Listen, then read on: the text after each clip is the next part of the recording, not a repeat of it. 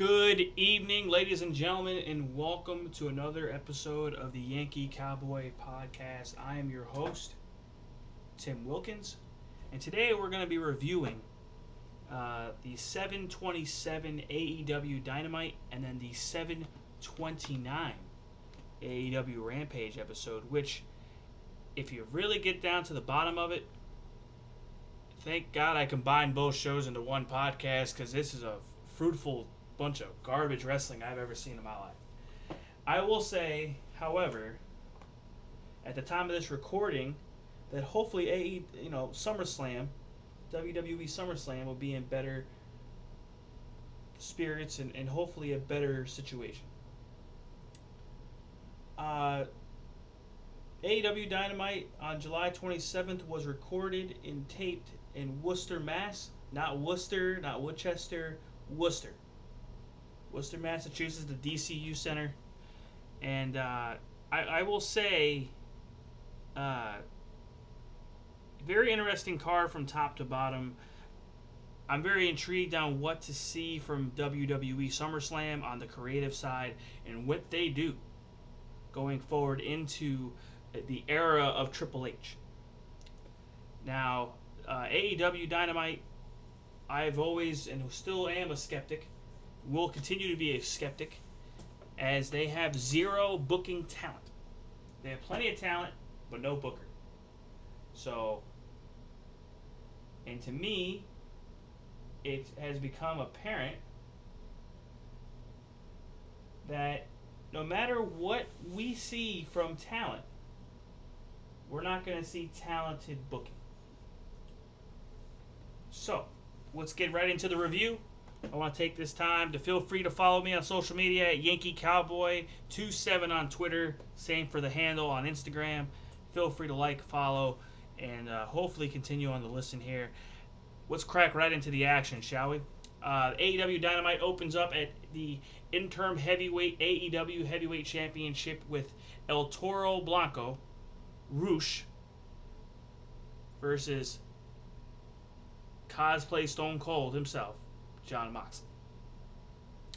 Thank God for William Regal on commentary.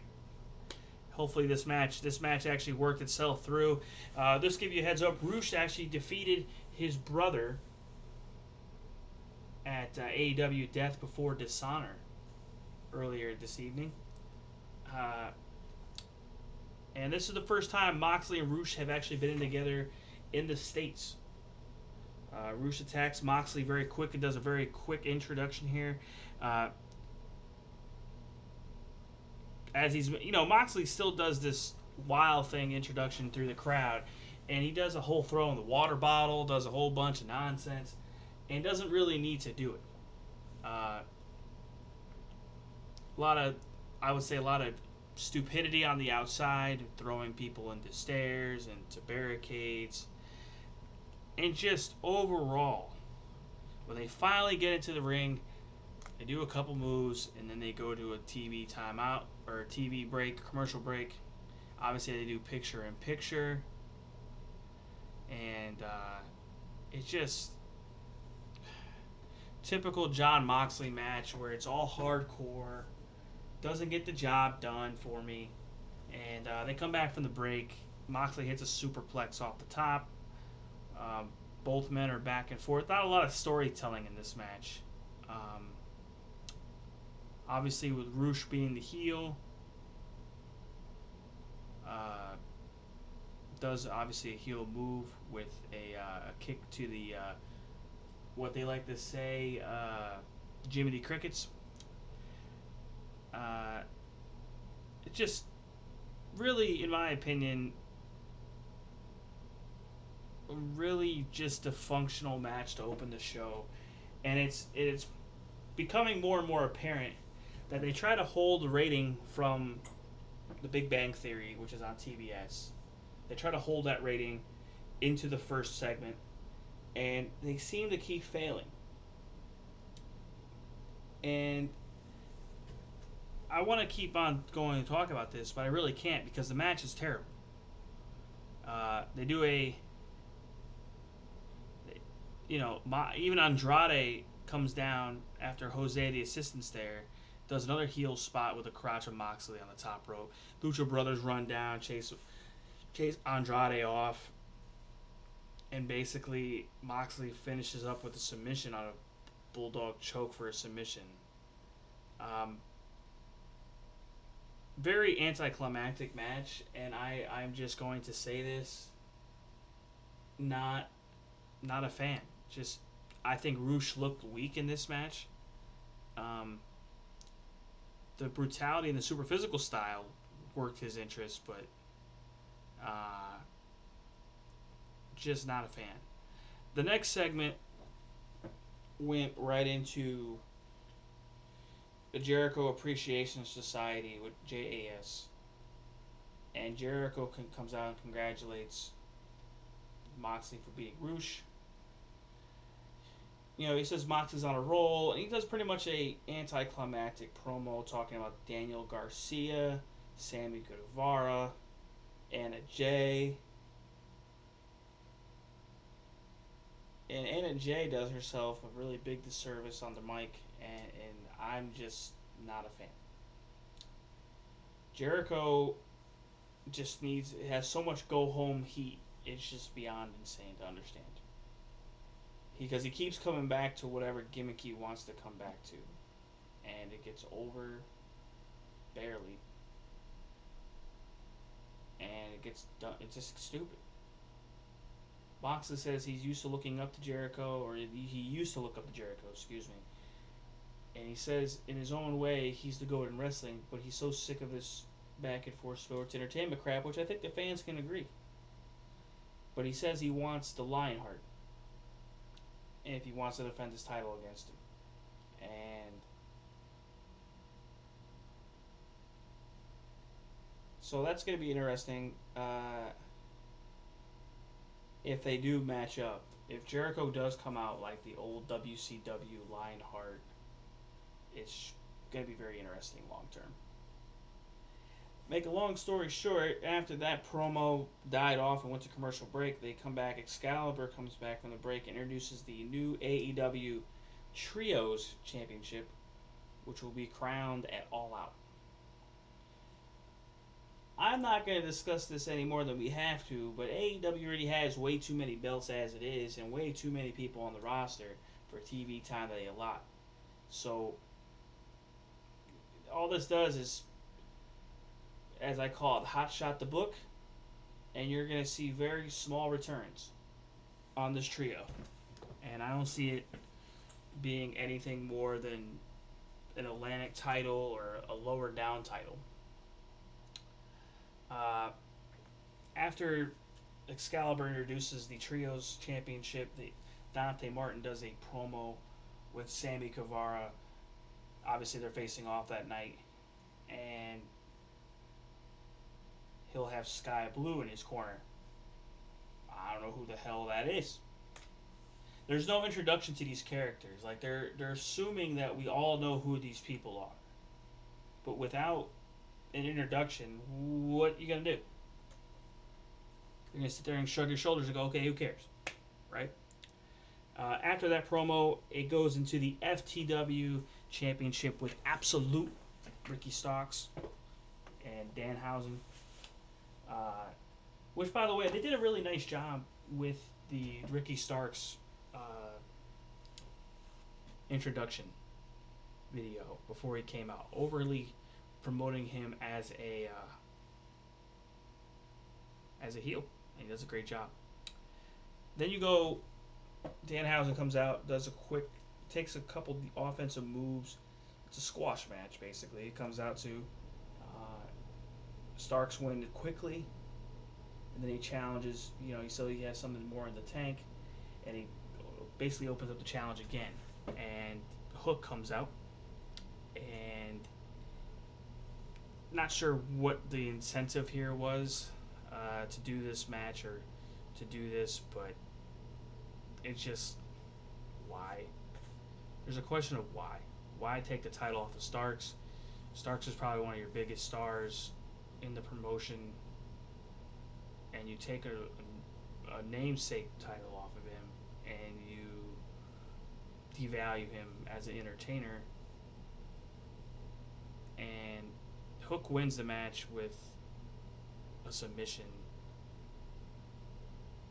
and it's kind of a weird match. And it comes back from commercial break. It goes to commercial break after Hook wins via submission. And Tony Schiavone, they open back up with the commercial break, and Tony Schiavone is in the ring and asks Starks his decision to do his second match if he regrets it. And what the issue I have with this is Starks does a promo that pretty much puts himself over. Does a great job. But it shows by the booking that AEW doesn't care. And of course Hobb turns on Ricky Starks, which I'm not sure why they would turn him against him. Doesn't make any sense. Just a lot of kind of going on with the booking. And I think personally what you're going to see down the road now is with Triple H coming in at WWE Creative, AEW is going to have to hotshot the book a lot more to try to draw. Right now, WWE SmackDown drew I think a 2.10 for the first SmackDown. That's not after the announcement. Still doing pretty well. So that's where I kind of think they're dropping the ball here pretty bad with Ricky. I think they could do a lot better. He should be the TNT champion or the Atlantic champion, and he's not getting that opportunity. So I'm kind of disappointed in that. Hopefully they do something better with him going down the road, other than this terrible storyline with Hobbs, which could have been more of an enforcer, and he could have done the big man role and got over. But this is not going to end well. After that promo, they kind of go into this scenario of shitty match. I'll just say it, just terrible matches.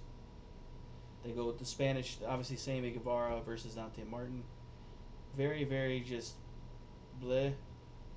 It's a spot fest.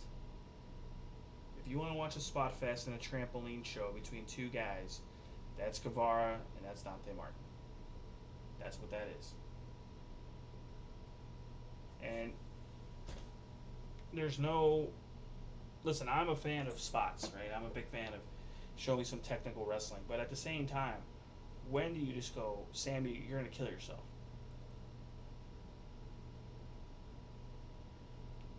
So, as I said, nothing more than a spot fest in my opinion. And I don't see it being more than that. If you guys see it being more than that, feel free to tweet me and give me my own medicine. But I don't see that being any more than that. Guevara is a great wrestler, but he's a spotty guy. He's a spot fest. And, of course, everything in AEW has to have an afterbirth. So, Guevara wins the match by pinfall. And by his finisher, continues to beat on Martin until Sky Blue gets between him. Conte and Blue fight it out on each other. Anna Jay runs out and attacks Blue. Jay and Conte beat her down with Ruby Soho. Ortiz and Kingston run them off. Why? Why do they need to have this nonchalant, stupid match and have an afterbirth? I get it, you want to keep to build into something more, but it gets old after a while.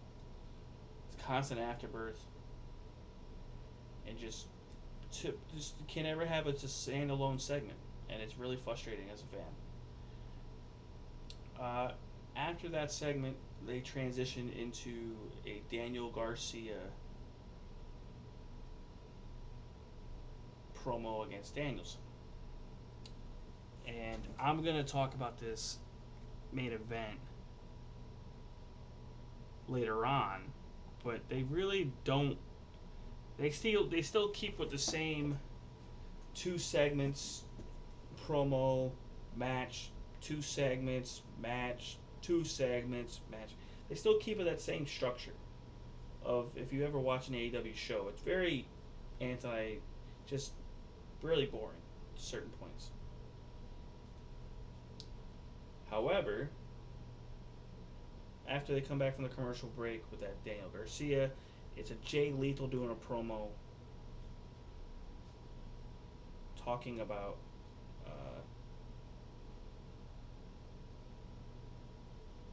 the Samoa Joe match at the pay-per-view, and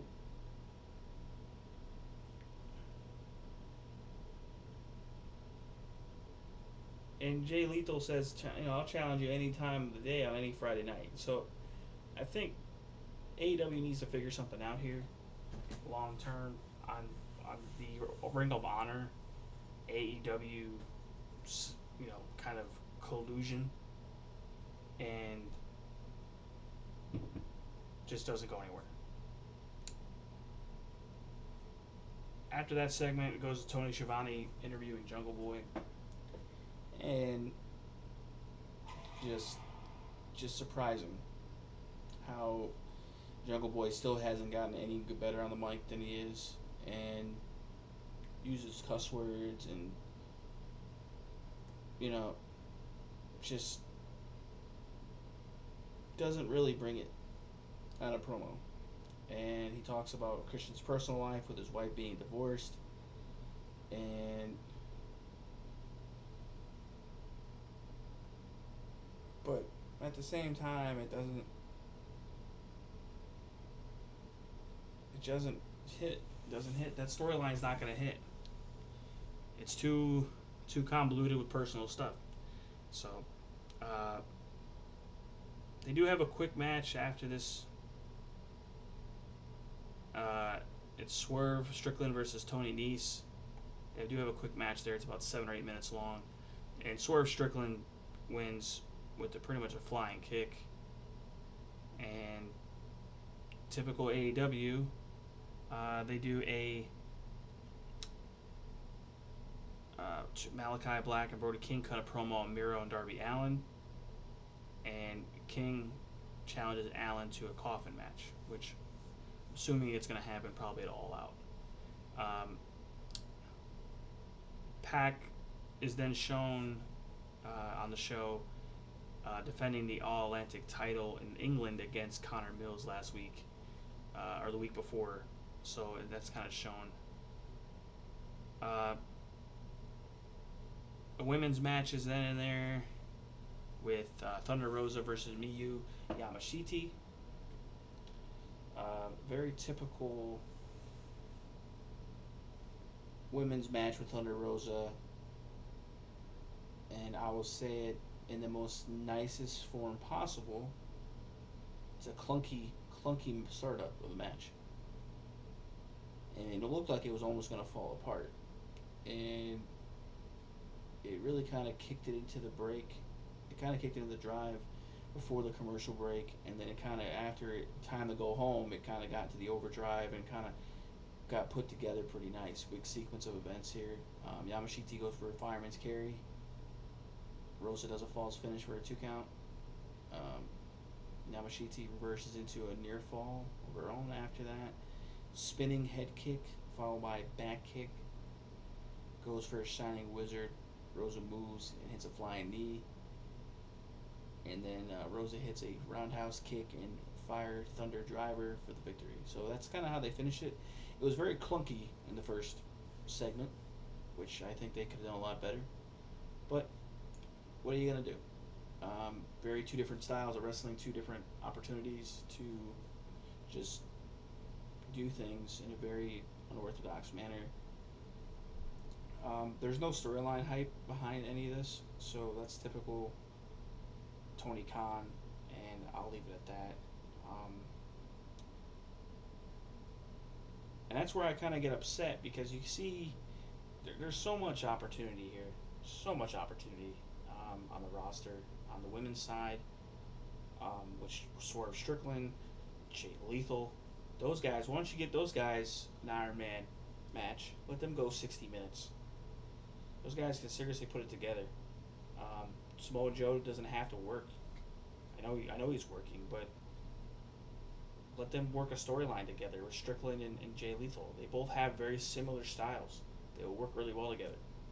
So, very disappointed in the way these guys are starting to get booked, and Tony Khan needs to figure out what they're going to do with Ring of Honor, because some of these guys are just getting misused from top to bottom here. It's getting seriously disappointing. The main event, which really caught me by surprise, I think as a fan, I was caught off guard by this, but at the same time, it made sense. Um, and I mean that because Danielson should be a top commodity. It shouldn't be a thought ever about why they're the best, but they are. Bryan Danielson does some of the greatest work in the ring, um, bar none. And I think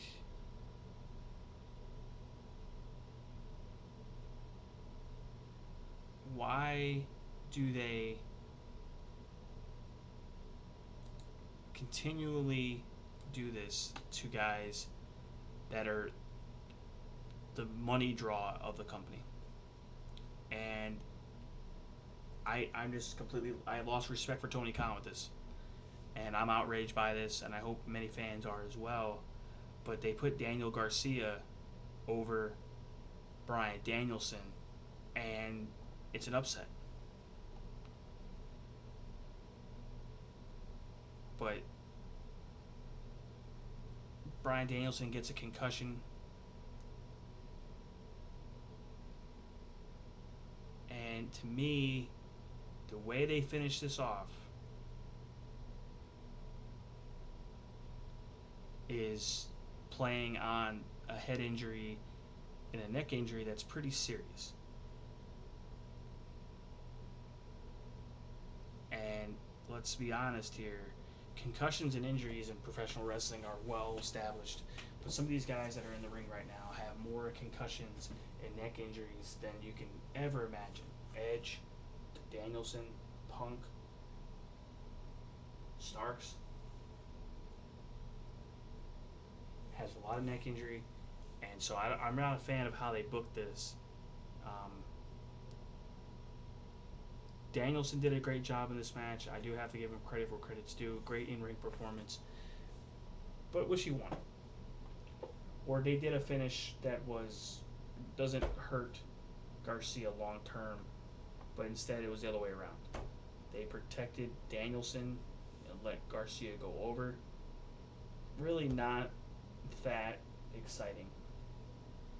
And that's where I kind of just go, eh. And I'm disappointed. The show was kind of lackluster as a whole.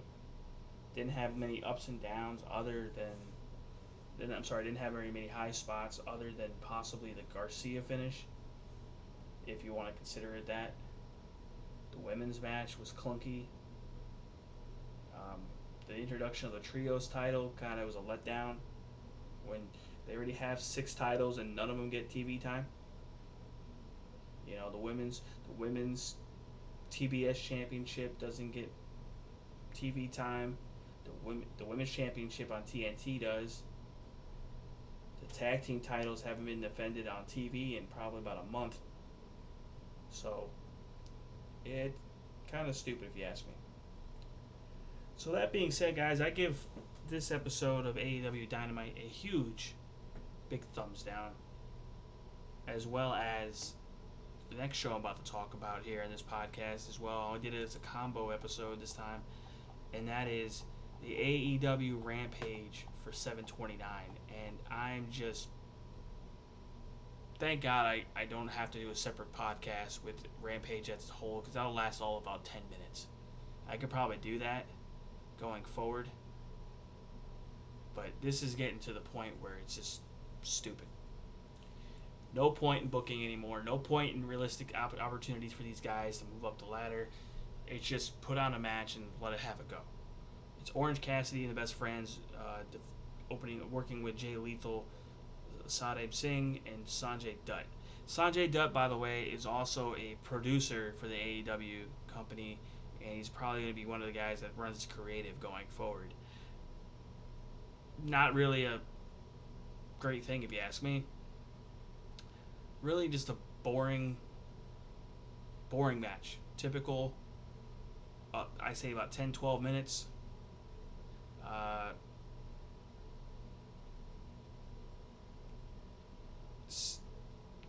Orange Cassidy and Best Friends win. sequence of moves that make zero sense to me whatsoever. And then Singh beat after the loss. Instead of selling the loss, Singh beats down the best friends. Lethal hits Cassidy with the lethal injection. Wardlow comes out to a huge pop. They face off. Obviously, it's going to be Jay Lethal versus Wardlow for the TNT Championship. They're going to promote that going up forward because Jay Lethal wants the title. Next match is Ethan Page versus Leon Ruffin, which give that about 7 to 8 minutes, and terrible. Just terrible. 7 or 8 minutes. Ethan Page beats Leon Ruffin with Ego's Edge. 7 or 8 minutes. Not worth talking about in my opinion. It's probably one of the hardest shows to watch right here because none of this. This is an hour-long episodic television show that goes on TBS or TNT every week. No storyline continuation. No understanding of who this is. It's basically like Superstars or Velocity all over again. So,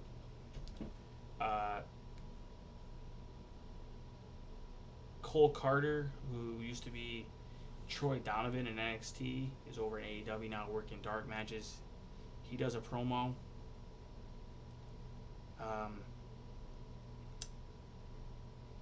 Kind of stupidly allows QT Marshall to get back on television and does a promo offering him a spot in the factory.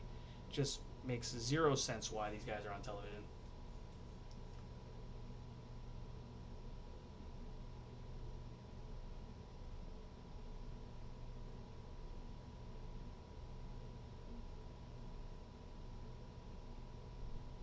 And then you have, which I'll say it, they do a Lee Moriarty versus Matt Sydal match, and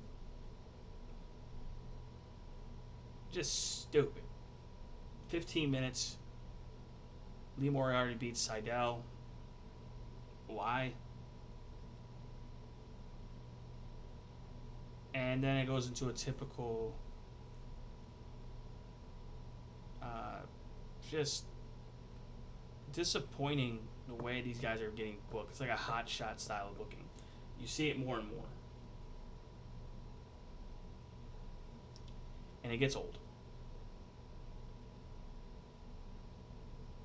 And I'm just sick and tired of just seeing these guys with no rhyme or reason win matches. It doesn't make any sense. Why are these guys getting put over? And after that match, they do a quick segment, quick promo for Britt Baker and Rebel, or do a promo hyping up their match for next week's AEW Dynamite match between Toni Storm and Thunder Rosa. And so that's a decent promo. I give Britt Baker a little bit of credit where credit's due when it comes to a promo, but it would be interesting to see how that match goes. It could definitely be a clunky one, just like the one we just saw there on AEW Dynamite. So